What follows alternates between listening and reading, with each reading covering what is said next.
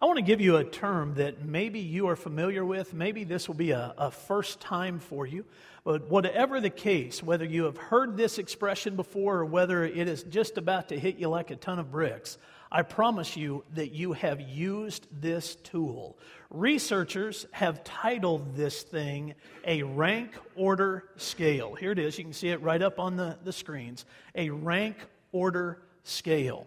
All of us have a mechanism buried deep within us. Some people, it's a little shallower than others, but we all have a mechanism deep within us that uses this whole idea, the rank order scale.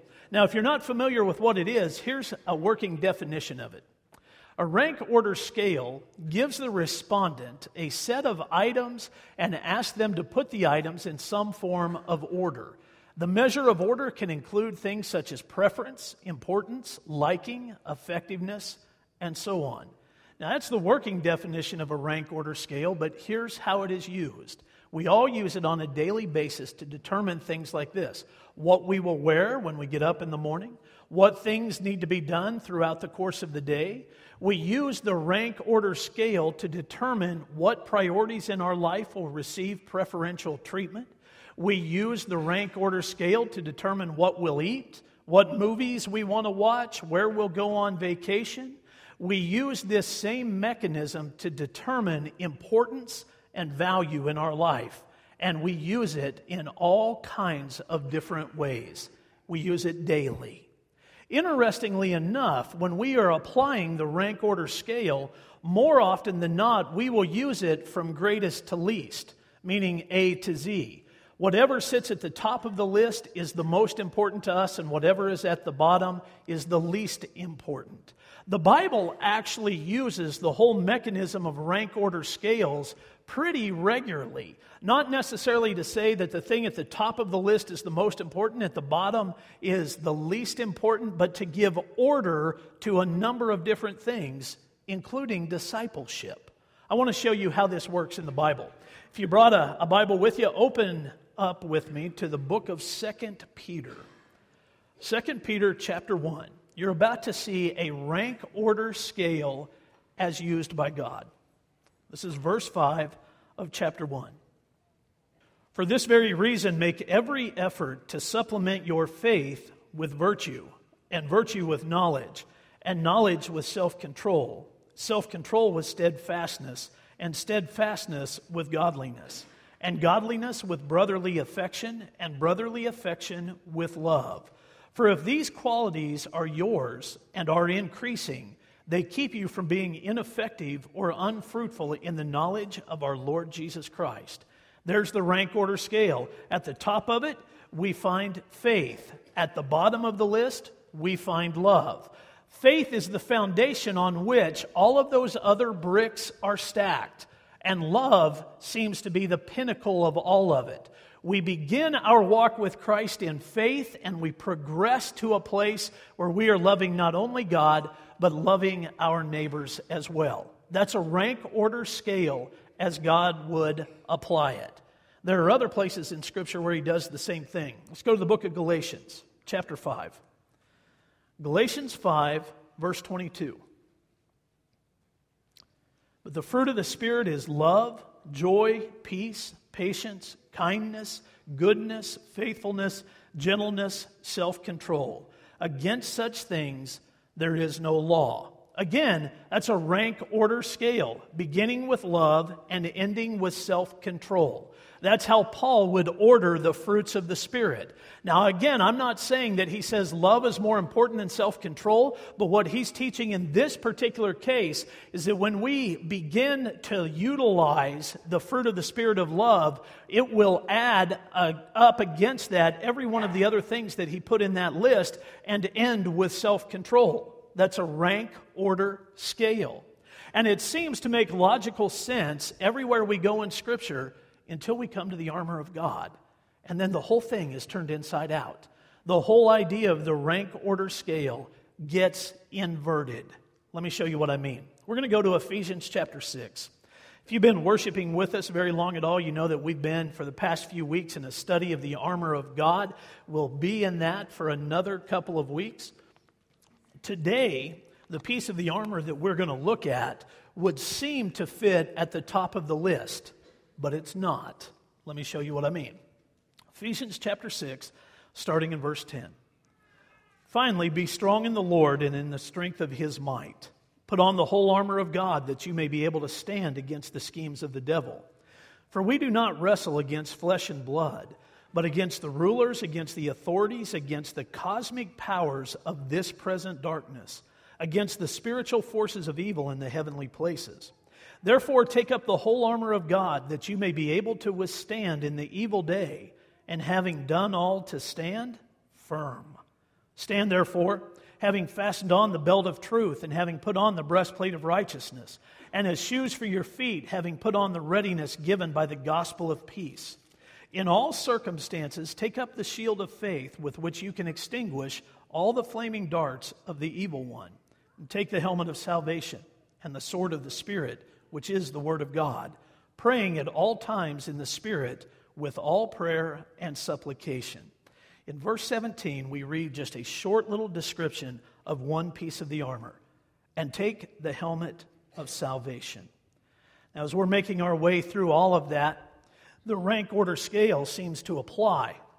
We said a few weeks ago that the belt of truth was the key element of the armor. And when it is fastened in place, it is the hinge pin on which everything else rests. The breastplate of righteousness rests against the belt of truth. The sword of the Spirit will hang off of it. We've gone through all of those things saying that the belt of truth was of the utmost importance. But then we get to verse 17. And the Apostle Paul says, pick up the helmet of salvation and put it on. Right there, the rank order scale stops dead in its tracks. In modern Christianity and in most churches, we teach that salvation is the very first step in our walk with Christ. So if we're applying the rank order scale idea to the armor of God, the natural question has to be, why was the helmet of salvation not first? Why was the belt of truth first and not the helmet of salvation? If salvation is what everything else is built upon. Well, as you get into the whole idea of what Paul is talking about in this helmet of salvation, you find out that it is much deeper than just our forgiveness for sins that we experience in our first step in salvation. The helmet of salvation covers a lot more than that. This morning, I want to show you at least 3 dimensions that the helmet deals with. 3 dimensions of salvation that we all have to pay attention to. But before we get there, let's just explore the idea of the helmet of salvation. In order to do that, we're going to go back to the Old Testament, to the book of Psalms, right in the middle of your Bible, 140th chapter, verse 7. I love the fact that David, thousands of years prior to the writing of the New Testament, is talking about a New Testament concept. Psalm 140, verse 7. Listen to what he says. O Lord, my Lord, the strength of my salvation, you have covered my head in the day of battle. Now, if you're a note taker in your Bible, you may want to write in the margin next to Ephesians chapter 6, verse 17, Psalm 140, verse 7, because this is an Old Testament depiction of the helmet of salvation. Look at what David is saying. God is the strength of His salvation. That is a truth. The belt of truth would deal with such things. That is a truth that we cannot move away from. On our own, salvation is impossible. God is the strength of our salvation. He is the source of our salvation. And David acknowledges that. But then he goes on to say, you have covered my head in the day of battle. What an interesting word picture. God is the source of His salvation, the strength of His salvation, and God has covered His head. In order to understand that, you have to explore a little bit the idea of the helmet that Roman soldiers would wear when they were going into battle. They were varied in nature. Some of them made out of pure metal, some of them made out of leather with pieces of metal placed within the leather. But they all had the exact same purpose. They were to fend off attacks from arrows that would be flying at them, but more than that, broadswords. That's why they wore the helmet. The enemy would come riding through their ranks, swinging a broadsword above their head with a sole purpose of splitting open the melon of their enemy. That's why they used the broadsword, and that's what they were trying to accomplish. The helmet was a piece of armor designed to combat the broadsword, to keep those from splitting their heads open. You might remember last week we talked about anxiety. The English word that we have for anxiety comes from a Greek word, actually two Greek words, which means to divide the mind, to split open your head, to divide your mind. Well, that's just one of the weapons that the enemy would use that might look like a broadsword. There are a number of others that have the same purpose. They are given to try to get us to divide our mind, to divide our thinking, to travel different paths, particularly in the realm of a Christian. So David says, this is beautiful. You are the strength of my salvation, but you have covered my head. There is protection in my salvation that comes from God. Now chase a rabbit with me for just a second. I want to remind you, because a lot of New Testament Christians forget this, there is great value in the Old Testament. Even within New Testament Christianity, there is great value in the Old Testament. The New Testament will actually speak about that itself. Go with me to the book of Romans, Romans chapter 15, verse 4.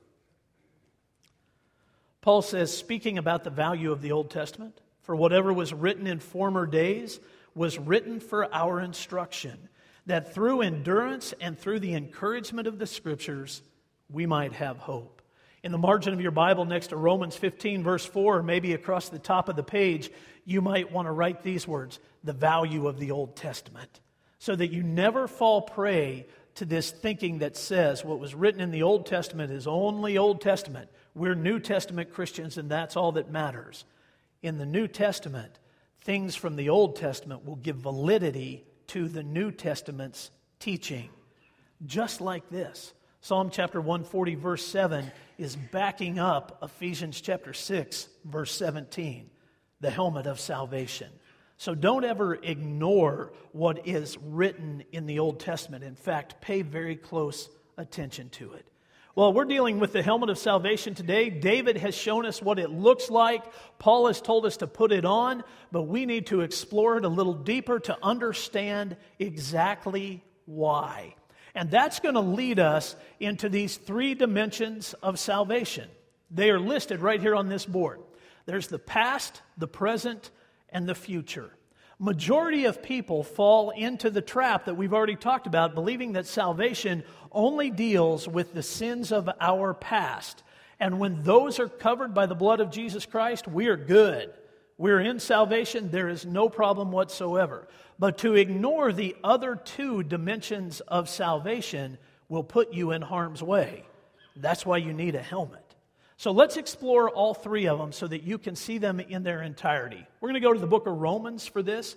In fact, we will set up housekeeping in that book. So Romans chapter 6, starting in verse 3, Paul deals with the sins of our past. Do you not know that all of us who have been baptized into Christ Jesus were baptized into his death? We were buried, therefore, with him by baptism into death, in order that just as Christ was raised from the dead by the glory of the Father, we too might walk in the newness of life. Now, that's a great way of describing what happened with the sins of our past. When Jesus died on the cross, his blood covered every sin that you have ever committed. No matter what it was, no matter how bad it was, every sin of your past was taken care of by Jesus on the cross. If you have accepted his sacrifice and his gift of love, you have accepted that death on the cross, his death on the cross, took care of this for you. That's just great teaching. Now in chapter 8, Paul would actually show us how deep that process goes. I want you to see this. Verse 1. Romans chapter 8, verse 1. There is, therefore, now no condemnation for those who are in Christ Jesus.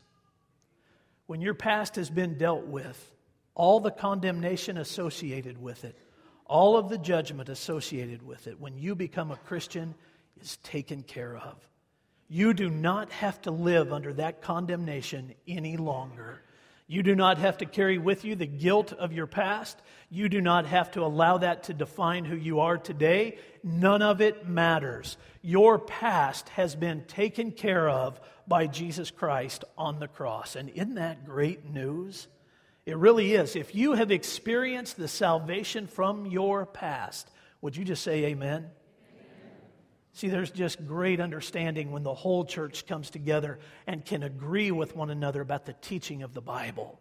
When we say amen, we are saying to everybody around us, I am in agreement with what is being taught. I am in agreement with what the Bible says. Not that your agreement matters. It doesn't change the truth of the Bible. It's just a way of you declaring, I am living in that grace. That's a cool thing. Well, the book of Romans chapter 8 goes on to tell us that it's not just our past that has been taken care of, but so has our present, which means the sins of the present day. Pick up with me in verse 2. For the law of the Spirit of life has set you free in Christ Jesus from the law of sin and death. For God has done what the law, weakened by the flesh, could not do, by sending His own Son in the likeness of sinful flesh, and for sin. He condemned sin in the flesh, in order that the righteous requirement of the law might be fulfilled in us, who walk according to the flesh, not according to the flesh, but according to the Spirit. For those who live according to the flesh set their minds on the things of the flesh, but those who live according to the Spirit set their minds on the things of the Spirit. For to set the mind on the flesh is death, but to set the mind on the Spirit is life and peace. For the mind that is set on the flesh is hostile to God, for it does not submit to God's law. Indeed, it cannot. Those who are in the flesh cannot please God. You, however, are not in the flesh, but in the Spirit, if in fact the Spirit of God dwells in you. Anyone who does not have the Spirit of Christ does not belong to Him. But if Christ is in you, although the body is dead because of sin, the Spirit is life because of righteousness. If the Spirit of Him who raised Jesus from the dead dwells in you, He who raised Christ Jesus from the dead will also give life to your mortal bodies through His Spirit who dwells in you. Now that's a heady passage of Scripture. It is a theologically based passage of Scripture. Let's just boil it down to what Paul is teaching. In this life, you are still going to struggle with sin. Every person that has had their past covered by the blood of Jesus Christ and then quickly realized that you are still sinning and you're still struggling with it has had some sort of a wrestling match with that. We are still going to struggle with sin until such a day that we stand before God. So that struggle has to be covered by the blood of Christ as well. And that's what Paul is teaching. If the Holy Spirit lives within you, you are no longer mastered by that sin. Though you may still struggle with it, it is not your master. Outside of Christ, any person that is dealing with sin, and which means every person, is mastered by that sin. But in Christ, when the Holy Spirit takes up residence in your heart, you are now controlled by the Spirit. He is your master. The sin is no longer your master. And the longer you walk with God, the more sin falls off the page. The more you desire relationship with God through His Son, Jesus Christ, the less hold sin has on you. It just begins to diminish. Now, you're still going to struggle as you are pursuing a righteous relationship with God, which means a right standing before Him. But it's going to get less and less the longer you walk with Christ. And because of that, in our salvation, Jesus died to cover our present sins. Now, Paul would go on in Romans chapter 8 to teach that He also covered our future. And that's part of salvation as well. Pick up with me in verse 18. For I consider that the sufferings of this present time are not worth comparing with the glory that is to be revealed to us. For the creation waits in eager longing for the revealing of the sons of God. For the creation was subjected to futility, not willingly, but because of Him who subjected it in hope that the creation itself will be set free from its bondage to corruption and obtain the freedom of the glory of the children of God. For we know that the whole creation has been groaning together in the pains of childbirth until now. And not only the creation, but we ourselves who have the first fruits of the Spirit groan inwardly as we wait eagerly for the adoption as sons, the redemption of our bodies. For in this hope we were saved. Now hope that is seen is not hope, for who hopes in what he sees? But if we hope for what we do not see, we wait for it with patience. Likewise, the Spirit helps us in our weakness, for we do not know what to pray as we ought, but the Spirit himself intercedes for us with groanings too deep for words. And he who searches hearts knows what is the mind of the Spirit, because the Spirit intercedes for the saints according to the will of God. And we know that those who love God, all things work together for good, for those who are called according to his purpose. For those whom he foreknew, he also predestined to be conformed to the image of his Son, in order that he might be the firstborn among many brothers. And those whom he predestined, he also called. And those whom he called, he justified. And those whom he justified, he glorified. There's the third level of salvation. It comes when we stand before God. Now, that may happen when Jesus returns and takes his church home, or it may happen when your life on this earth is over and you find yourself in the presence of the Lord. Whatever it is, at that point, you will receive the third dimension of salvation, which is glorification, and that remains for the future. That glorification says that sin no longer has any hold on you whatsoever. John would teach in the book of Revelation that when we get to heaven, we will stand in a place where there is no more death, crying, mourning, or pain.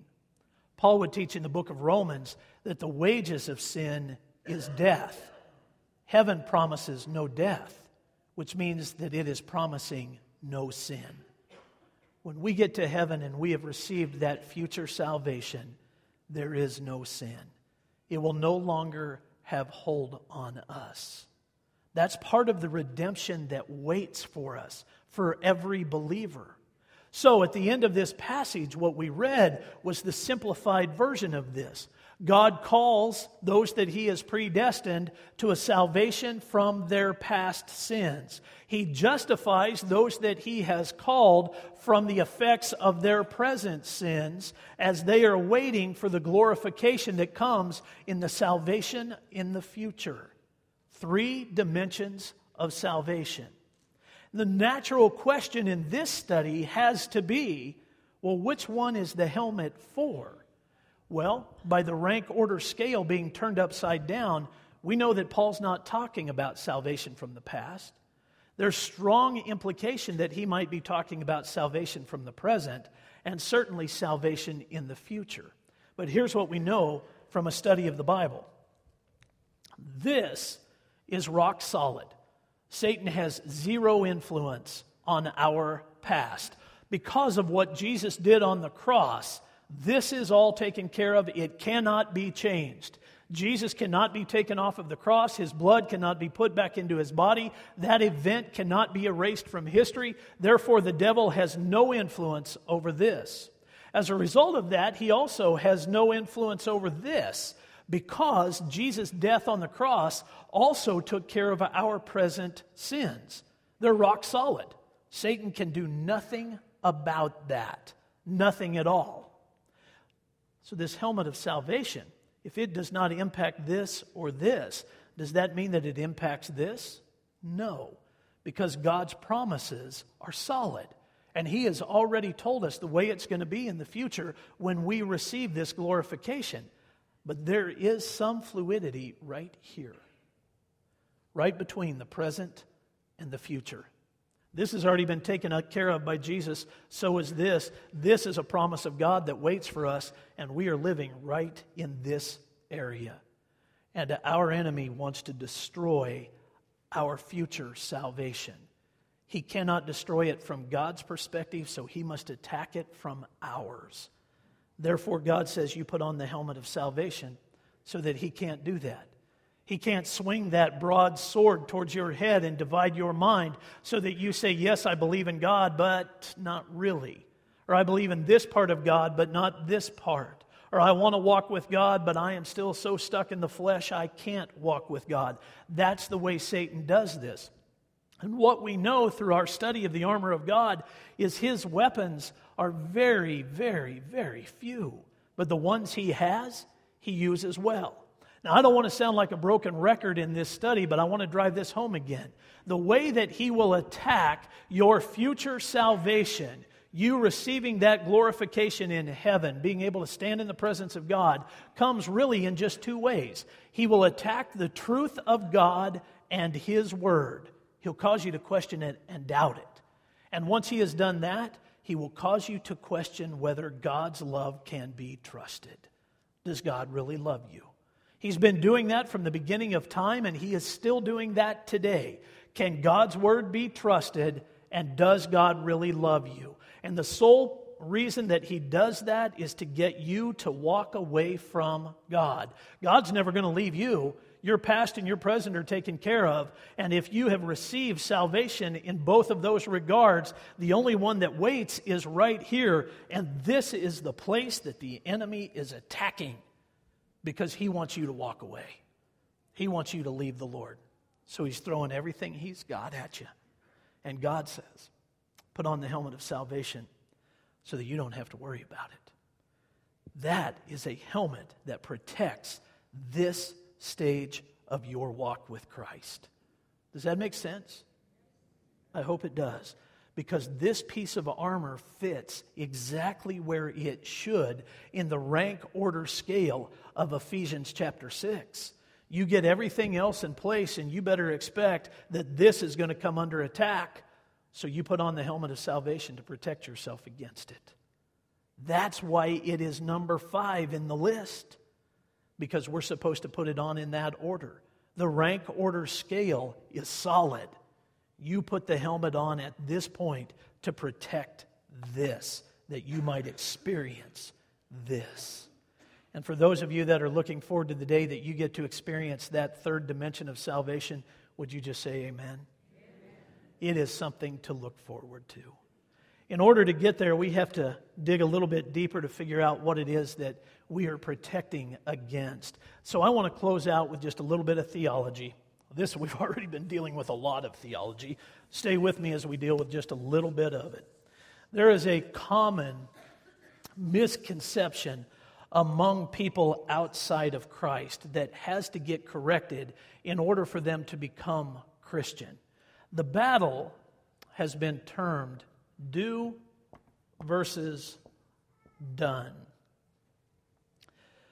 A lot of people believe that salvation is based on what we do or don't do.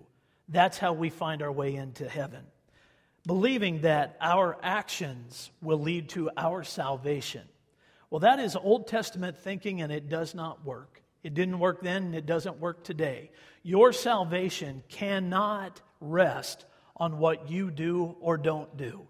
It can only rest on Jesus Christ. That's it. I love the way Bill Hybels says this. Jesus Christ paid perfectly God's need for a sacrifice. That's what Jesus did. He met that need perfectly, and He's the only one that could. There is nothing else that you could do, nothing that I could do that could make us stand in a right relationship with God. That is impossible, but Jesus could. So if you're holding on to the idea that you have to deal with all of your sin and get it out of your life before you can become a Christian, you're holding on to bad theology. You cannot do it. You will fall short every time. You have to get out of the do side of this argument into the done side. The done side teaches that what Jesus did took care of all of it. It is all paid. It has nothing to do with what I do. It has to do with what was done by Jesus Christ. Do versus done. Once we get to that place, the helmet of salvation will fit easily on our heads. And it will protect us from the attacks of the enemy. Because he's going to come at us over and over and over again and try to tell us things like this. You're not worthy. Well, you messed up again. Can't believe you did that. You said you're a Christian, and look at what you just did. Or maybe it'll come from the voices of other people. I thought you were a Christian. You're nothing but a hypocrite. Or maybe you've heard this before. I don't want to go to church. Church is full of hypocrites. Causes you then to look at yourself and say, am I one of those people? Well, let me just answer that question for you. No, you're not. A hypocrite is not a person who says that they're a Christian and sins. That's not hypocrisy. A hypocrite is a person who says there is no God, and then when they need Him the most, cry out to Him. That's a hypocrite. So the church is not full of hypocrites. We got a whole bunch of people that sit in church knowing that they need God. They're just struggling in that relationship, and they will until they receive that future salvation. But that struggle is going to get less and less and less because they understand that what was done by Jesus on the cross was enough. That was enough.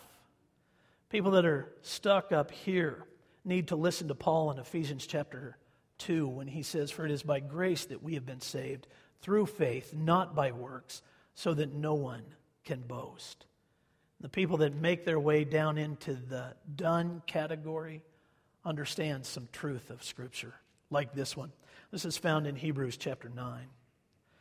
"And just as it is appointed for man to die once, and after that comes judgment, so Christ, having been offered once to bear the sins of many, will appear a second time, not to deal with sin, but to save those who are eagerly waiting for Him." That's that third dimension of salvation. Jesus is ready to give it to you. He wants you to have it. And if we put the helmet of salvation in place, then we can rest easy in this passage of Scripture, again from Romans chapter 8, verse 38. "For I am sure that neither death nor life, neither angels nor rulers, nor things present nor things to come, nor powers, nor height, nor depth, nor anything else in all creation will be able to separate us from the love of God in Christ Jesus our Lord." The helmet of salvation ensures that. Pick it up, put it on, keep it on. Because when you take it off, you become quite vulnerable. God's never going to leave you, but you can walk away from Him. Don't give the devil a chance to let that happen. Learned an awful lot as I was studying about the helmet of salvation this past week. Some things I had never thought of before, and some battled some misconceptions I had. I had believed through modern television, movies and television, that every helmet during the day of the New Testament that the Roman soldiers would put on was identical to every other helmet. I don't know why I believe that, except on TV, they are all the same. The only differences happen to be what branch of the military you might be in. If you're in the cavalry, you have the big plume on top. If you're a foot soldier, you just have a basic helmet. But the belief would be that they were all the same.